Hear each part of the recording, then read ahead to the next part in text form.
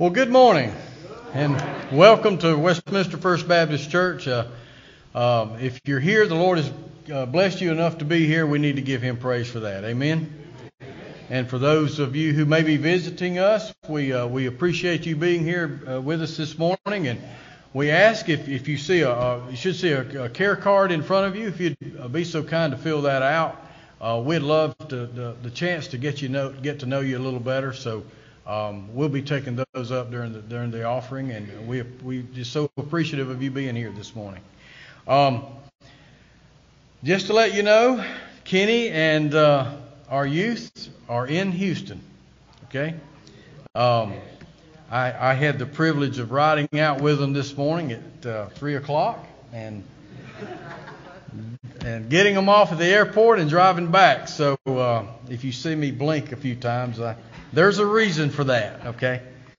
But they got there safe, and the flight was good, and they touched down just around 9 o'clock. So they were going to go eat breakfast and then go get settled in and start their week. So just be in prayer for them as the week unfolds.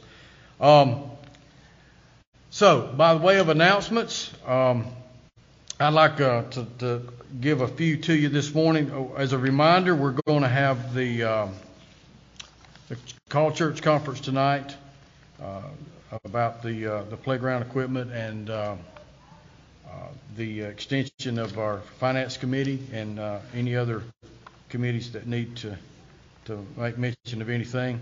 Mac wanted me to mention that on August the 13th, they're going to have the Welcome Back Warriors night at the school.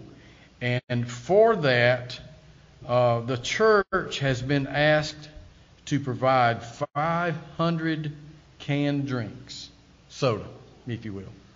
So if you are able to bring some of those and place them out here, we'll make sure they get to where they need to be. Also, Lynn wanted me to remind you that August 15th we're going to have the bridal shower for Jenna Grace Singleton and Reed Cater. So just wanted to give you a reminder of that. And that is all the announcements they had me to do. So if anyone else has any, please come on up. Heather.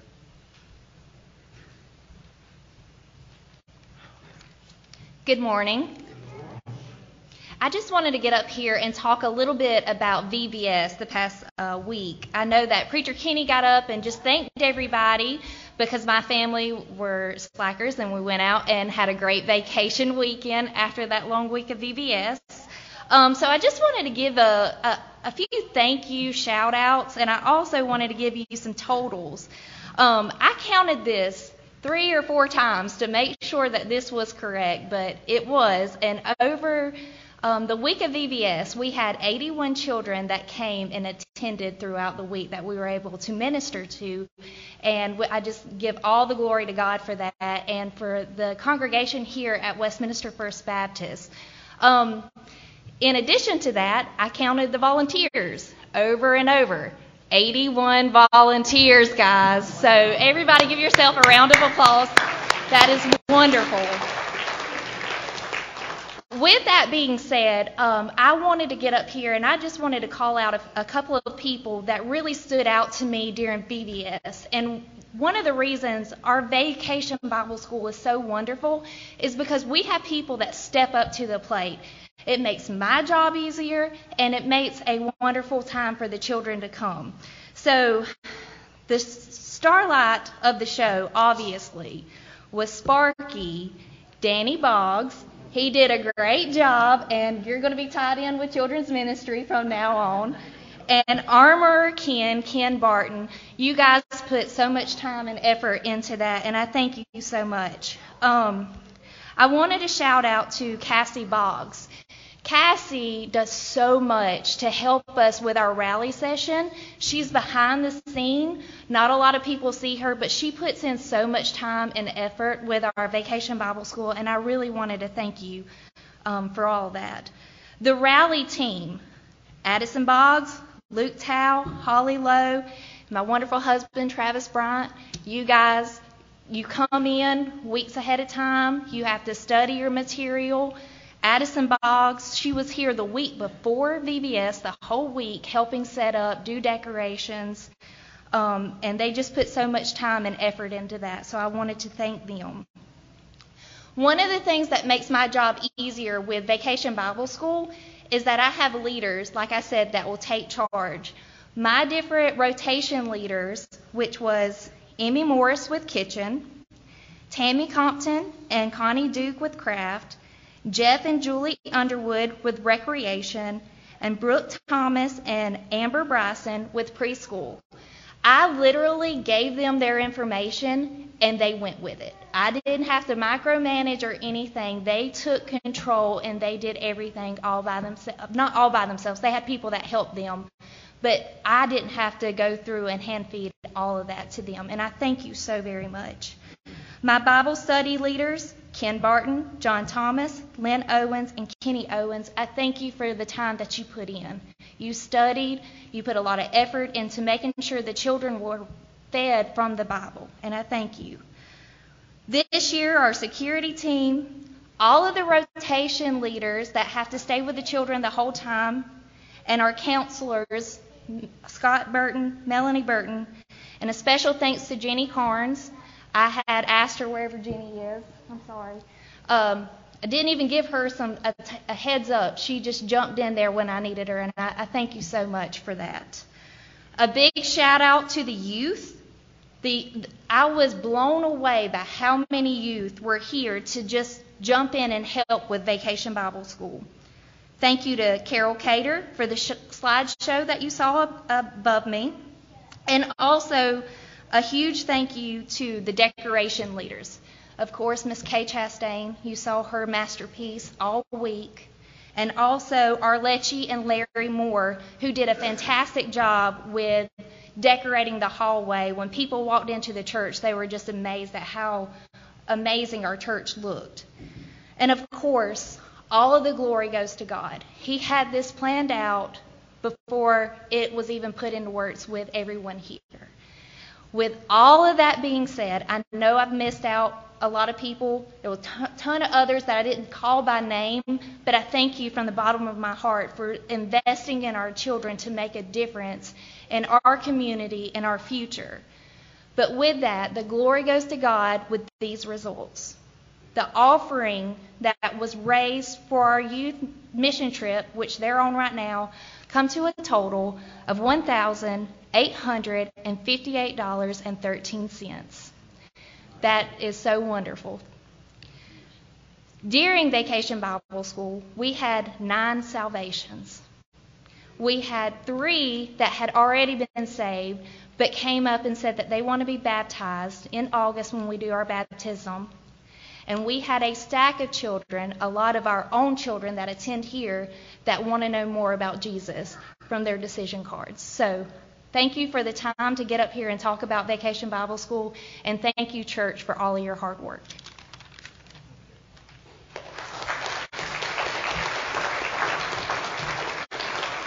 Okay, thank you, Heather. Okay, as we move along, let's go to the Lord in prayer at this time. Father, we thank you for allowing us all to gather together to be back in your house this week, Lord, and we thank you for all the blessings that you've given us. Thank you for the rain you've brought and this beautiful sunshine. Now we offer up the service to you, Lord, and we pray that you would just have your hand in everything that's said and done here. May the singing be a blessing to you, Lord, and the playing of music and the preaching of the word as well, Lord. May it penetrate some hearts today. And again, we just lift up the service to you. In Christ's name we pray. Amen. Susan? As we begin our worship service this morning, I want to say to the boys and girls down front, you didn't know that I was going to give you an extra job this morning, other than your special song. You're going to help lead everybody sing in this first hymn. Okay? Can I depend on y'all to do that? Let everybody sing with a smile on their face? I bet you can. Let's stand as we sing that opening hymn, He Keeps Me Singing.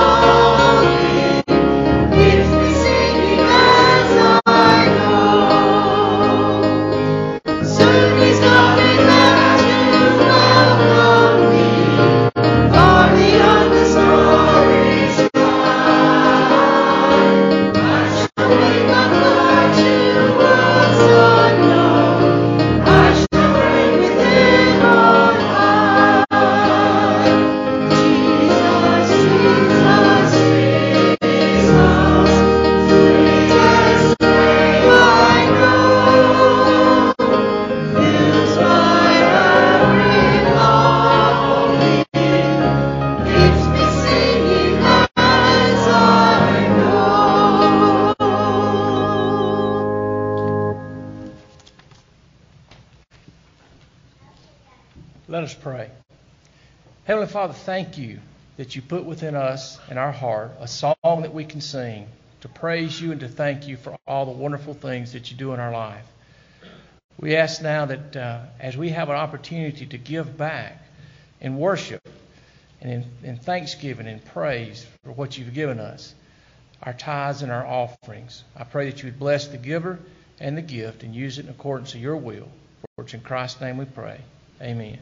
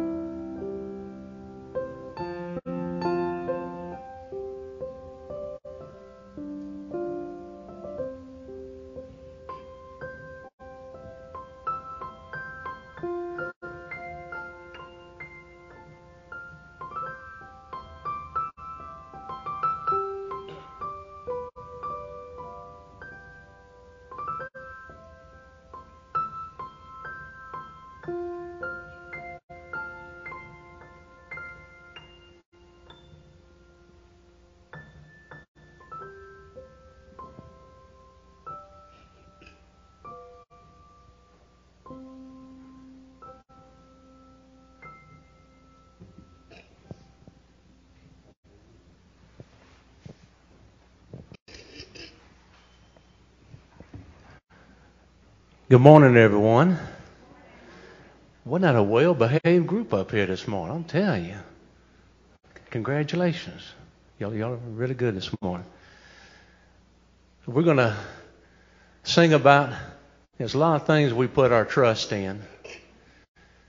This group, we try to teach that we put our trust in God. Amen? And that's what we're singing about this morning. I choose to trust. Listen as we sing. Our soloist today,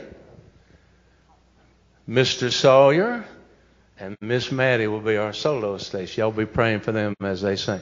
All right? Thank you. Sometimes it falls.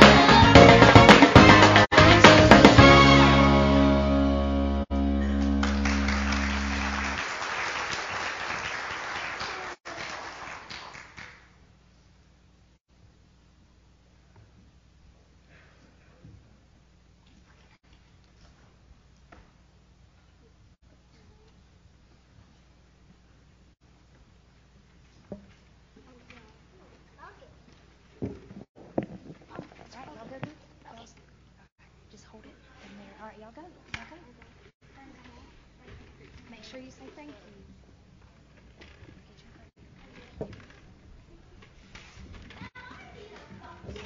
Come on, buddy. Come on.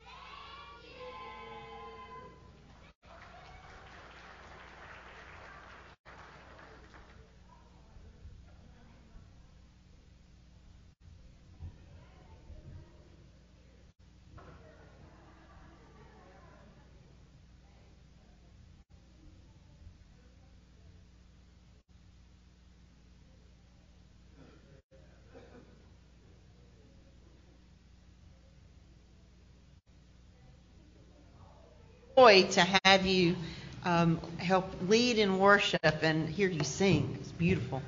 Let's continue singing ourselves by standing and singing Thy Word.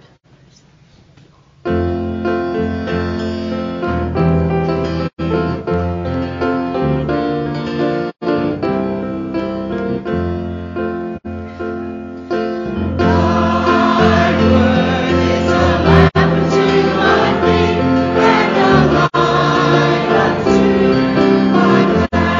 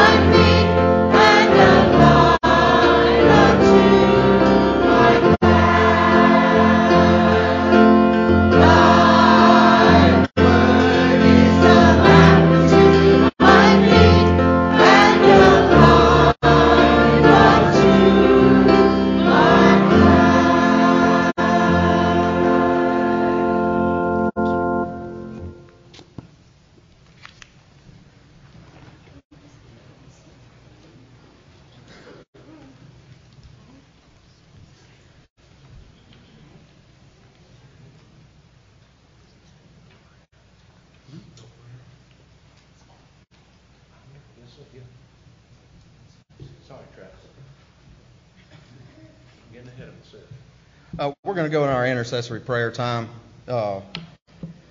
Let's remember our youth, Kenny and Lynn and Mac and Sandra and all of those that accompanied them to Houston. Our prayer list, our sick and our elderly, our shut-ins. Let's remember those. If anybody'd like to come down to the altar, if you got something special on your heart, you can. If you'd like to join hands with someone, you can. And you don't have to. We don't judge here. But let's bow our heads. Let's go to the Lord in prayer. Heavenly Father, we just thank you for another day here. Thank you for a chance to come to your house this morning to worship.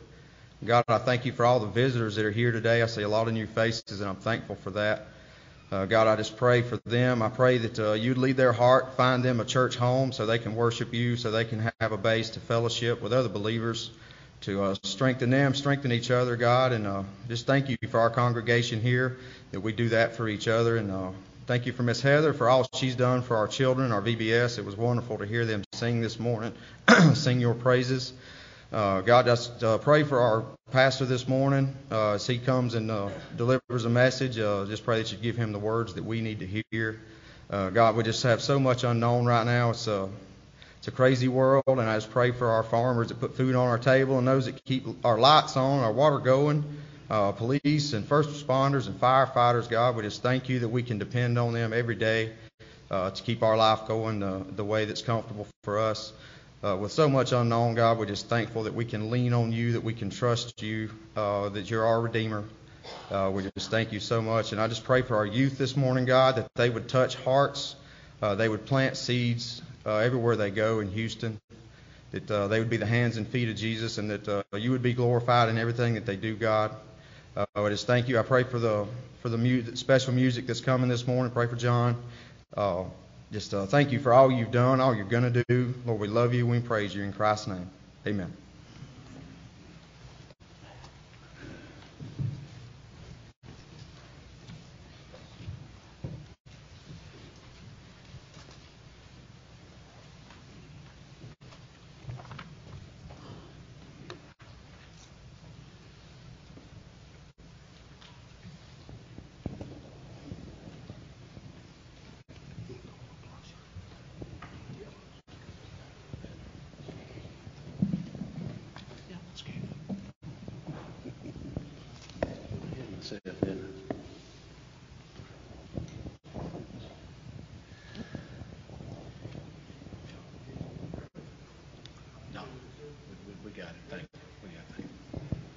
I'm not preaching today.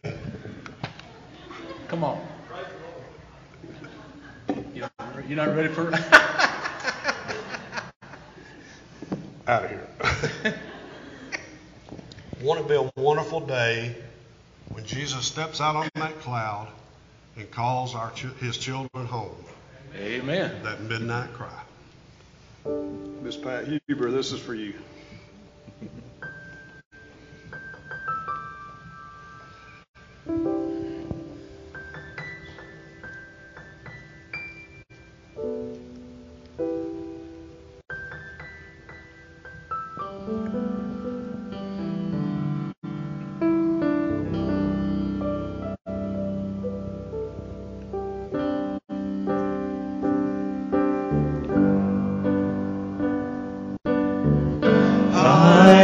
Sound of a mighty rushing wind, and it's closer now than it's ever been. I can almost hear the trumpet as Gabriel sounds the call, and the midnight cry, when we'll be going home, when Jesus steps out on a cloud to call his children. The dead in Christ shall rise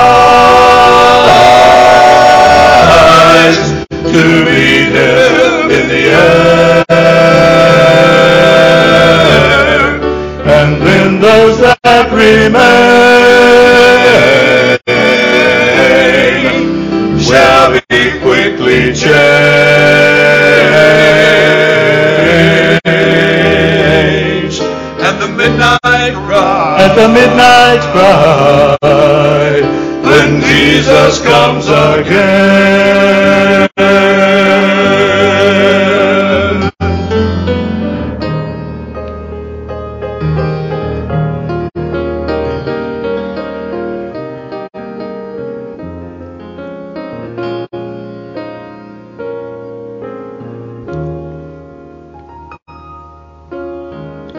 I look around me, I see prophecies fulfilled,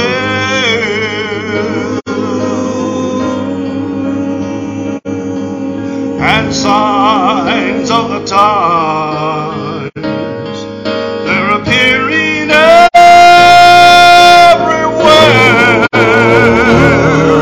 I can almost hear the Father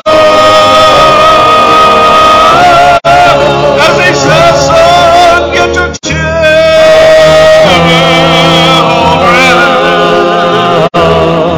And at the midnight cry, the bride of Christ will rise. We will arise when Jesus steps out on a cloud to call his children. The dead in Christ shall rise to meet him in the air. And then those that remain shall be quickly changed.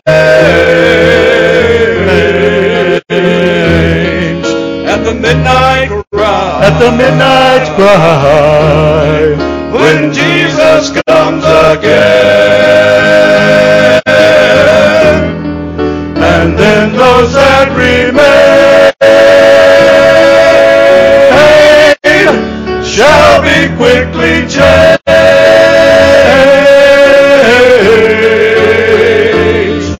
At the midnight cry, when Jesus comes again.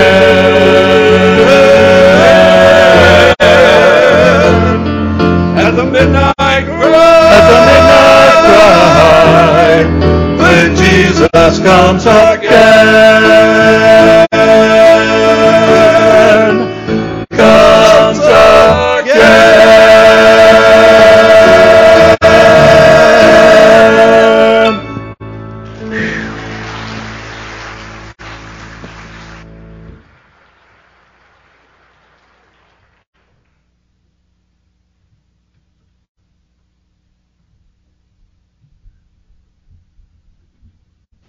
Amen. Amen. That's wonderful. Wonderful. I am happy to introduce to you what Kenny says is one of his preacher boys. Preacher Jerry Durham, who recently retired from Bethany Baptist over in Hartwell, Georgia. Kenny said he's believed it's been about 17 years there. So please welcome Brother Jerry. And Jerry, you come give us the word this morning, okay?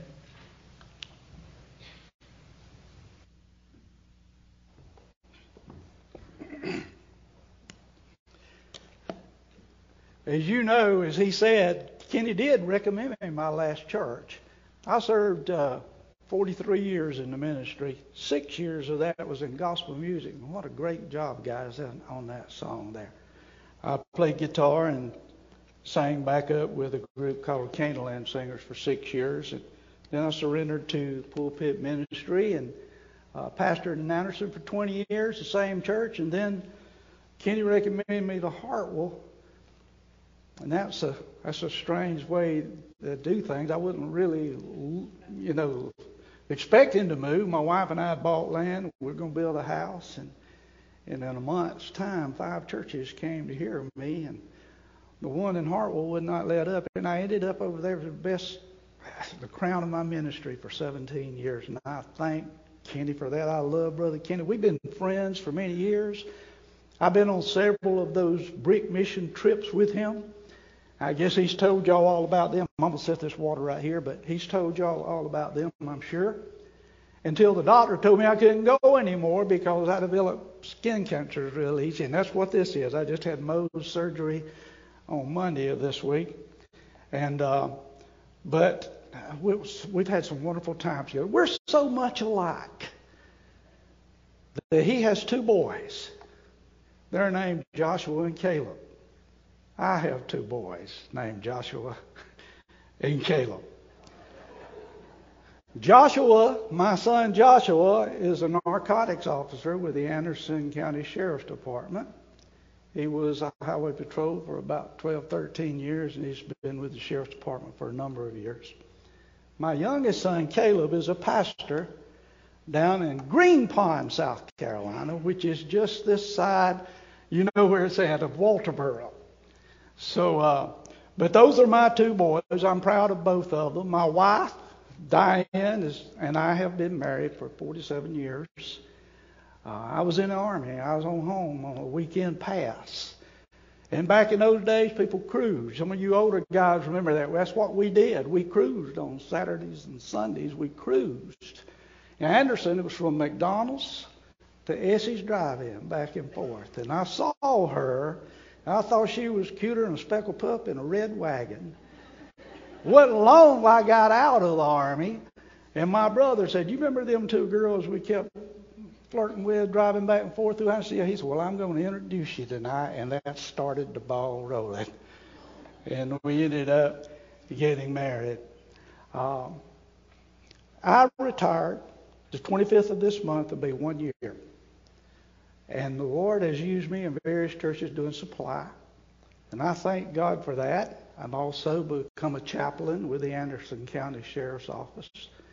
So I serve in that capacity too.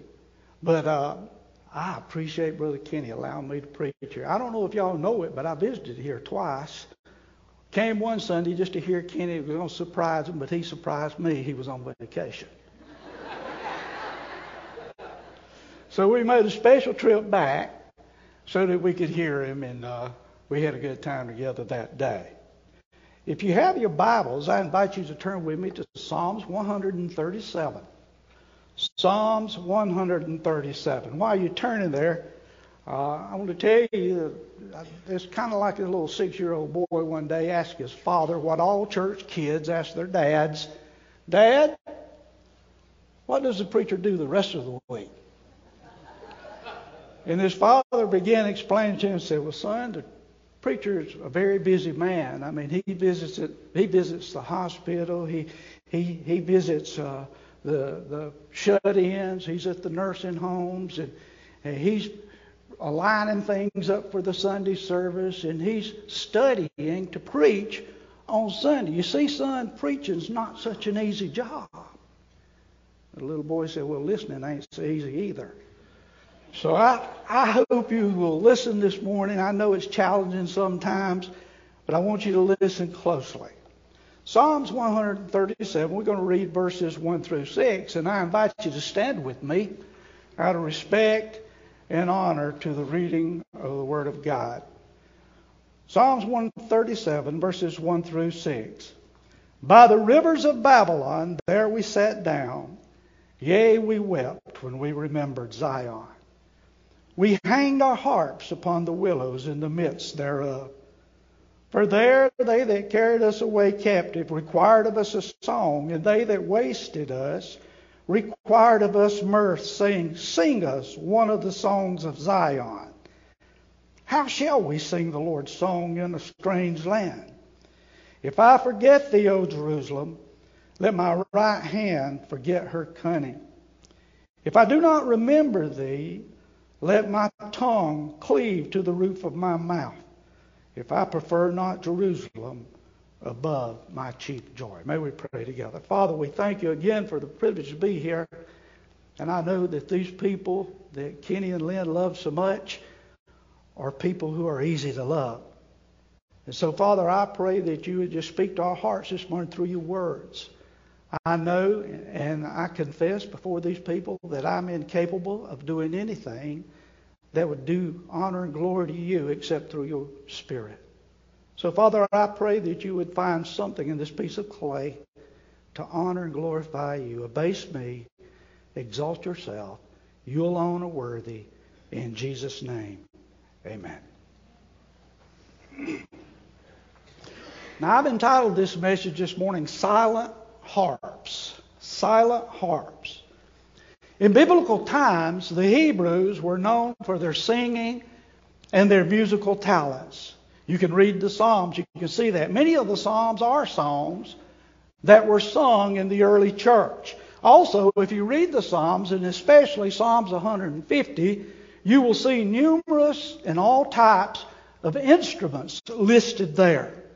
And remember, David was also known as the sweet singer of Israel. So yes, the Jews used music primarily for the worship and praise of God. But here, they are captives in a foreign land and no longer singing. Nebuchadnezzar had destroyed Jerusalem. He had led them or carried them into Babylon as slaves. And so they hung up their harps and they quit singing. And just so, I see a similar comparison with the people of Judah to the church today.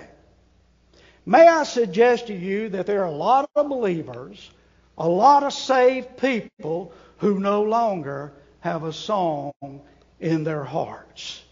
They've hung up their harps. They've quit singing, so to speak. And this has always been a problem with professing believers, but now I believe with COVID-19 that we experienced for the past year, that coronavirus has intensified or ramped this up. I wrote a post recently about how streaming was a great blessing at first, and it still is a blessing for those who are at high risk, for those who have other ailments or are compromised in some way or are elderly. It is still a blessing, but it has become a curse to the church. It has become a curse to a lot of professing believers. You see, we thought it was a blessing. It was a blessing at first because we were reaching people who had never heard from our churches before. People beyond. I had so many people in my last church. We did drive-in church, but we also did live streaming. And I had people contacted me that I'd never heard of and asking me questions and comments. It was such a blessing. But now I fear it's become a curse. And why do I say that? Because too many church members have become what I call pajama Christians. And what I mean is they have gotten too comfortable sitting at home in their pajamas, watching the sermons on their iPads, iPhones, and other devices. When the Bible says we are to be not forsaking, Hebrews 10:25, the assembling of ourselves together, the two key words there are assembling and together. You can't assemble if you're not together. And you can't be together if you don't assemble. To me, a professing Christian who is healthy and who will not physically attend church when we have inoculations and everything's getting back to normal, well, that makes about as much sense as Nancy Pelosi at an NRA convention.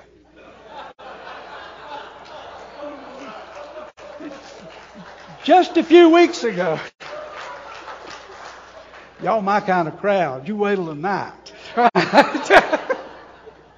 Just a few weeks ago, I watched Mud Creek Baptist Church before I go to church. If I'm to preach somewhere, or if I'm just going to church, I always get up early. I watch Greg Mathis at Mud Creek. He was one of our professors at Fruitland. I went to the same school that Kenny did, but Herb Revis was on there doing a revival about a month ago, and Herb Revis made this statement.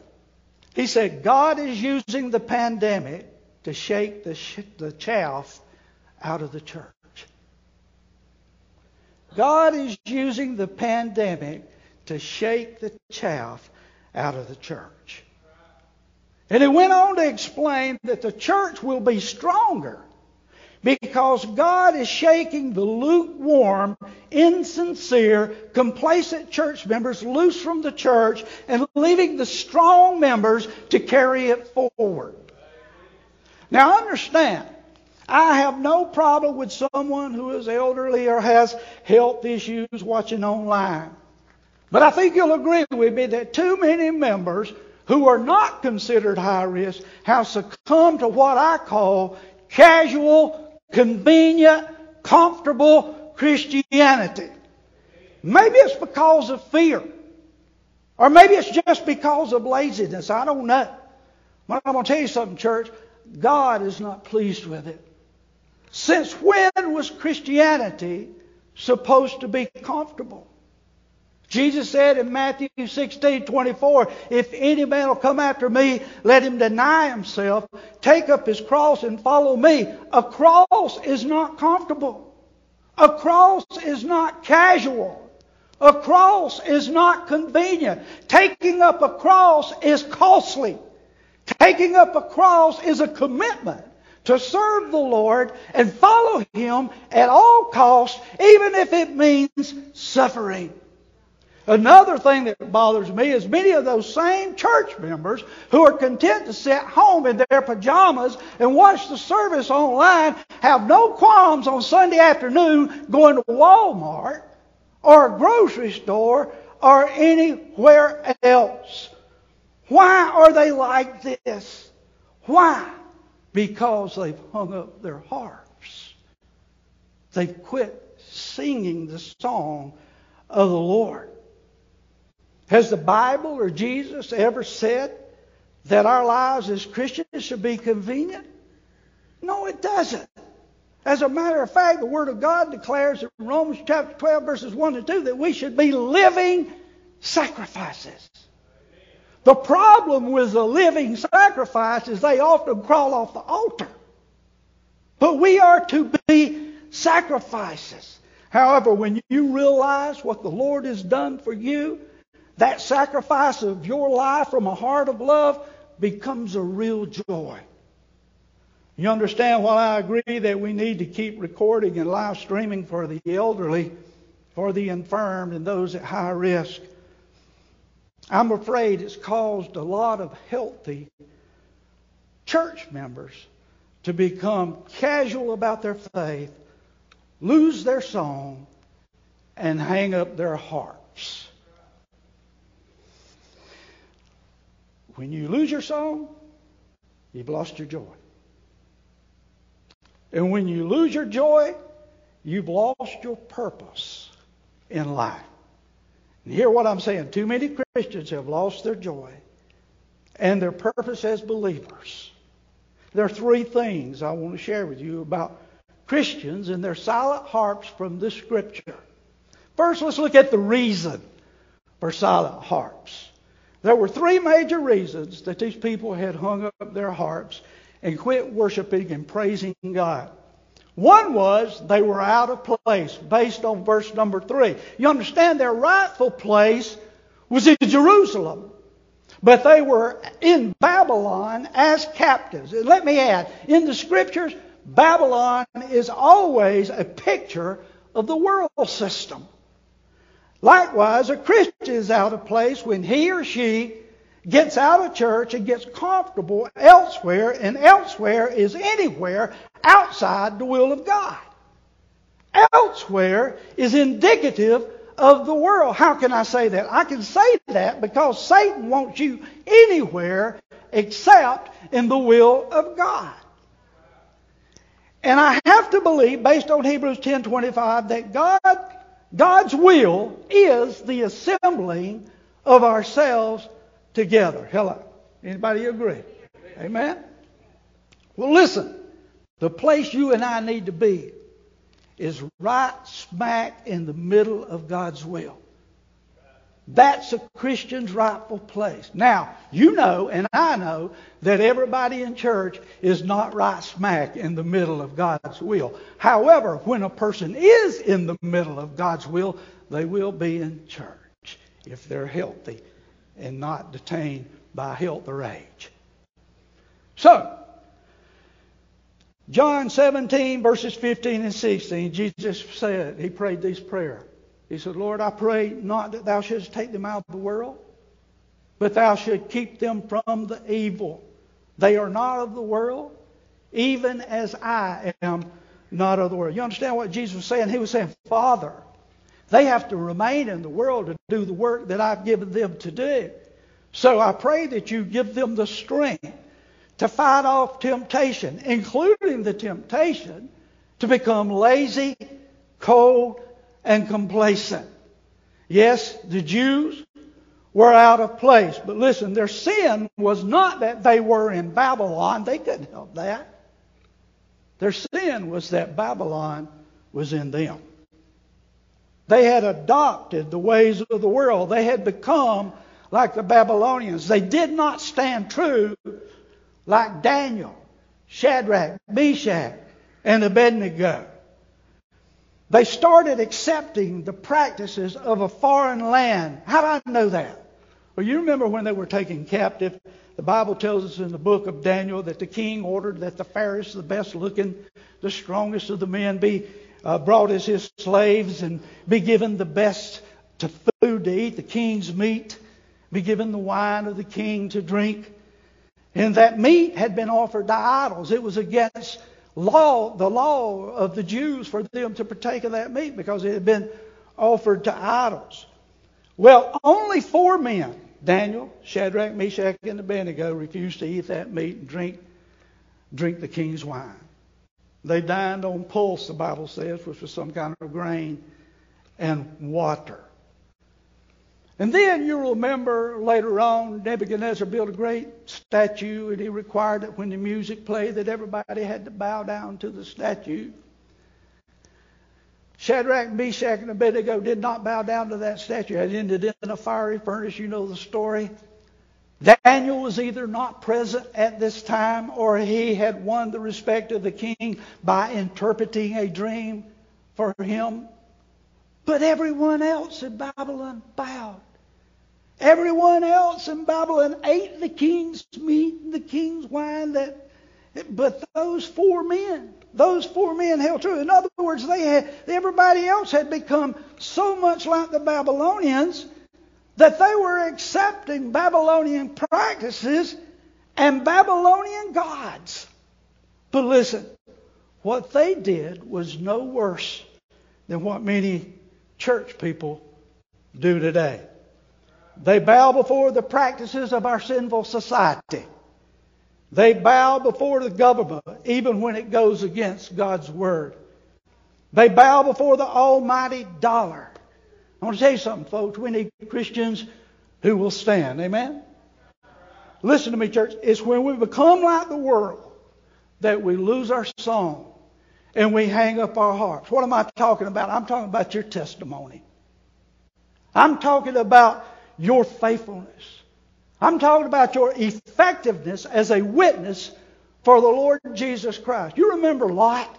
He lost his testimony when he became one of the brethren to the wicked Sodomites. Instead of being a witness, instead of being an influence for God in that wicked city, he closed his eyes to the evil around him. And he looked over their sin. Instead of trying to make a difference, he became complacent and comfortable and casual. How about the prodigal son? He lost all the religion he had when he joined himself to a far country. He became like the crowd he ran with until he came to himself in a pigsty and realized what he was doing. I'm going to tell you something, Christian. We may have to live in this world, but we don't have to let the world live in us. Amen?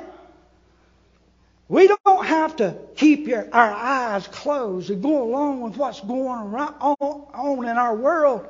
And we don't have to give in to fear. We don't have to give in to convenience. It will kill your song. It will cause you to hang up your harp. But not only were they out of place, they were out of practice, found in verses 2 and 4. Verse 4 says, "How shall we sing the Lord's song in a strange land?" In a way of saying, there was a here in a foreign land, how can we sing about God? The reason they couldn't sing about it is because they had hung up their harps. And the reason that they had hung up their harps was because they had not been singing about it. In other words, they had forgotten the song that God had put in their hearts. Their faith was cold. Their hearts were complacent. Their spirits had become lukewarm, and they had gotten out of the habit. I play a little guitar. As I told you earlier, I played with the Canaanland Singers. And I found that if I do not play for a while, not only will I lose the calluses on the ends of my fingers, but I'll lose the proficiency and dexterity in my fingers. And if I do not sing a song for a while, not only will I forget the words, but I'll forget the dynamics of that song. And I'll forget how it made me feel when I used to sing it. And listen, it's the same way with your testimony and your witness. You've heard those saying, practice makes perfect. It does. But practice also keeps us perfect. And hey, if you keep living out your faith, if you keep doing it, it gets easier. It gets easier. When I first surrendered my life to God, I was saved as a child, 10 years old. I was teaching youth when I was a youth. But then I went in the Army and got away from God and hung up my harp. When I got out of the Army and met that little girl right there, we were dating.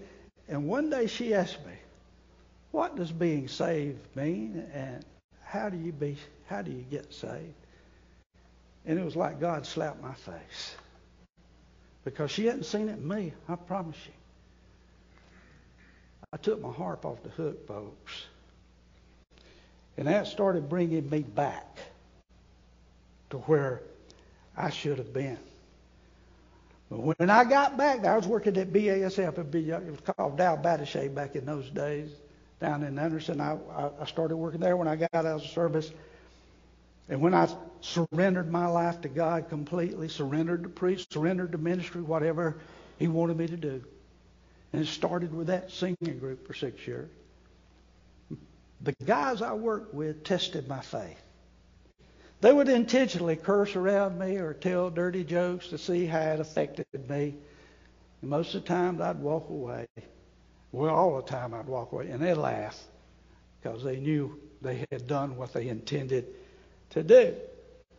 But I continued to live for Jesus, and as time went on, these same guys began to respect me.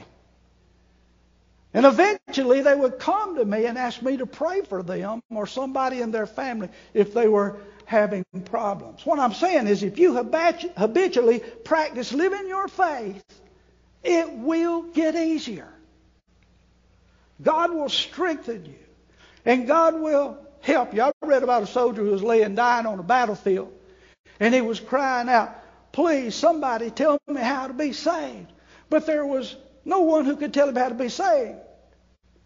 Some didn't even know what he was talking about.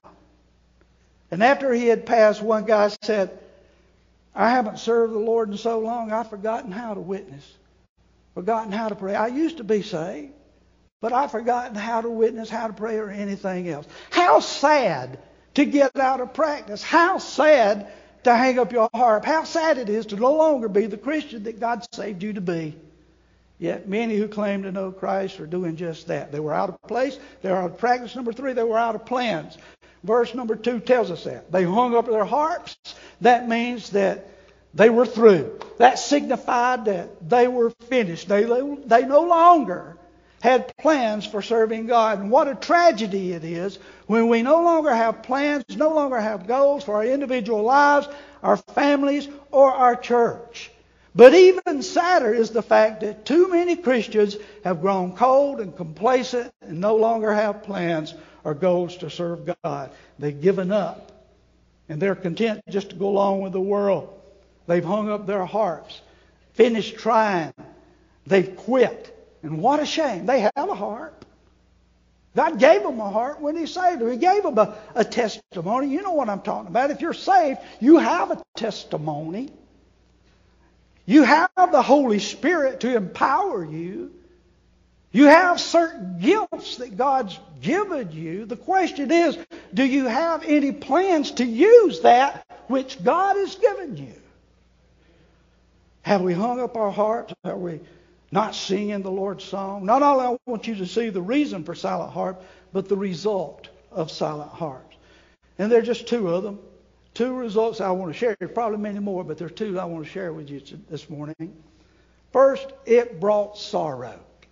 Verse number 1 says, by the rivers of Babylon, there we sat down and we wept when we remembered Zion. In other words, beside the rivers of Babylon, when we thought about Jerusalem, we just sat down and cried. You know, if they had been singing, they wouldn't have had time to have a pity party. If they had been singing, if they had been doing what they should have been doing, there would have been no reason to weep. Amen? I cannot let this get by. I have to stop here and chase this rabbit. But how many times have you heard people say, preacher, I remember the good old days. How it used to be. It used to be so good. It used to be people just loved to come to church, and people just loved preaching. I wish it could be that way again. So what happened? Did we move off and leave the Holy Spirit? Was the Holy Spirit more powerful in the 60s and 70s than he is today? In my first church, we were in a new building, and people would talk about how it used to be in the old building. And I would say, did we move off and leave God down in the old building? No. He's just as powerful today as he was then. How many of you know that God is just as powerful today as he was yesterday? He hasn't changed. God's not bound to any certain time or place. Those Hebrews had the same problem that many believers have today. They thought that God could only move in Jerusalem. Now they were in Babylon. Hey, I got news for you. The Bible says the earth is the Lord's. He's Lord of the whole earth. I'm telling you, the time or place has nothing to do with it. It's the people. We can't blame anybody but ourselves. The reason it's not like it used to be is because many born-again Christians have hung up their harps. Maybe you have hung up your heart. Maybe you've gotten out of God's will. Maybe you're not singing the Lord's song anymore. What I mean is you're not telling people about Jesus. Are you guilty of a silent heart? Or maybe you do come to church, but you're not what you once were. You had a little fling with the world, and you're not what you once were. Let me tell you something, folks. A little fling with the world may be exciting at first, but it always ends in tears. Let me tell you something else. Not only did that silence bring sorrow, but it brought shame. Verse number 4, how shall we sing the Lord's song in a strange land? Singing, if they had continued singing, it would have emboldened them. It would have given them confidence. It would have given them power and strength. In verse 3, the people of Babylon had asked them to sing. Now, they might have been asking them just so they could laugh at them, ridicule them, or make fun of them, but that doesn't matter. They should have been singing anyway. It was an opportunity to witness for God, but they refused. They were ashamed. And because they were ashamed, they kept quiet. Does that sound like anybody you know? I mean, how often has God given us opportunities to witness and share Jesus with someone, but we refuse to take advantage of those opportunities? These people asked the Jews to play and sing the songs of Zion for them. That's like someone asking you to tell them about Jesus. And they refused. And to think they missed that. And I wonder how many golden opportunities we have missed. And I'll admit, I'm ashamed because I know I've missed opportunities in my life to share Jesus. And I pray that God will forgive me and help me not to miss any more, to make me sensitive to the leading of the Holy Spirit. What about you? Will you pray that same prayer? But not only I want you to see the reason for silent harps, and I promise you I'm getting through quick, but the results of silent harps, but the remedy for silent harps. The remedy is in 4 words. Number 1, remember. Verse 1 again, we wept when we remembered Zion. I tell you, you ought to think back to the time when you really walked with God and weep if you are not as close to Him now. Remember. If you're one of those who used to teach, used to sing in the choir, used to deacon, used to preach, used to testify, used to do this for God and that for God, and age or sickness has not rendered you incapable to do those things anymore, but you've just hung up your harp, you ought to remember what it was like and weep because you're not doing that anymore. We need to remember the opportunities that God has given us to serve Him. And those which we did not take advantage of, we should weep. Not only should we remember, but secondly, we should repent. Verse 6, if I do not remember thee, let my tongue cleave to the roof of my mouth, if I prefer not Jerusalem above my chief joy. There's a note of repentance that runs all through verses 5 and 6. They remembered how they used to walk with God, how they had strayed away from Him, and they longed to have their joy restored. They were, in effect, admitting their sins and complacency to God. That's what repentance is. It's turning back.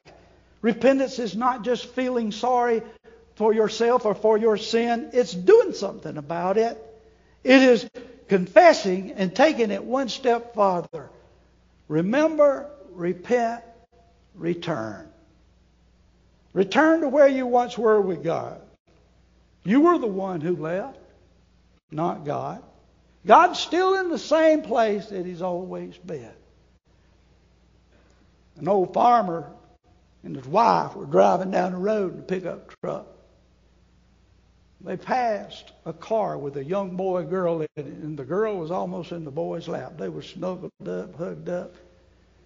The farmer's wife said, "Honey, you remember when we used to be like that? You remember when we used to be so close?" And the old man never took his eye off the road and said, "Well, I ain't the one who moved." Well, God ain't the one who moved.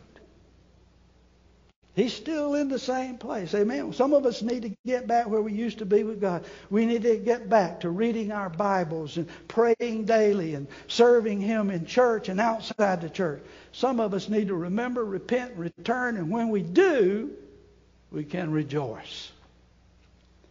Rejoice because God will restore us to His service, restore His blessing to us, and restore the joy of His salvation to us. All we got to do is remember, repent, return, and God will restore our joy. He will restore our song. We can take our harp off the hook, off the willow. We can sing the song of Zion in a world that needs to hear it.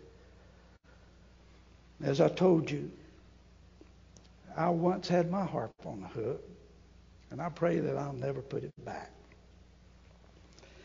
Perhaps, would you stand with me?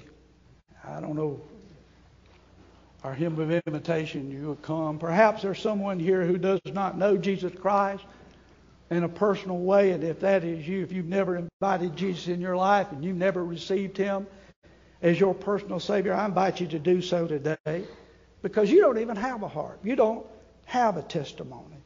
Listen, God wants to put a new song in your heart. He wants to give you a new purpose and a new joy in life. And I'll be glad to pray with you. If you just come, I'm going to step down here at the front in just a moment.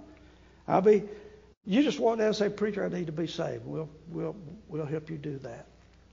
But Christian, how about it? You've lived in the world, but you don't have to let the world live in you. Have you lost your joy? Have you hung up your harp? Are you able to sing His song, share your testimony, tell other people about our wonderful Lord and Savior Jesus Christ? Isn't it time that you got your harp off the hook and you sang God's song again?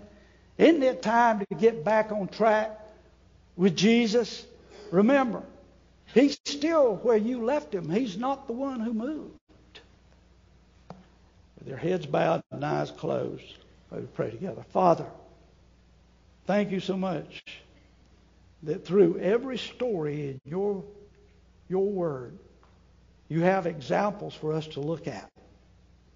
You have knowledge for us to learn so that we won't make the same mistakes that others made. And I pray as we looked at this scripture this morning, God, that your Holy Spirit has looked deep within our heart. And I pray, God, that your people would be responsive to the Holy Spirit in Jesus' name. Here I am, Lord.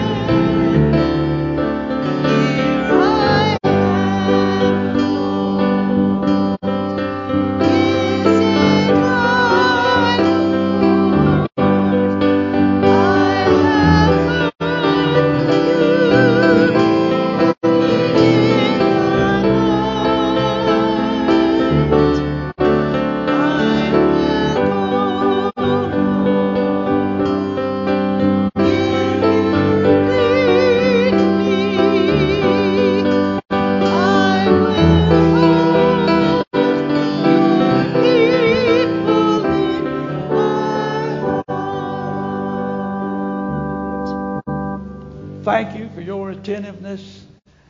Please be back tonight. I'm preaching a sermon entitled, I Hope You Dance. It's about our obligation as Christians in America. Okay. Thank you. All prayer cards, send them to the inside aisle or nearest aisle. Usher guys, pick them up, please.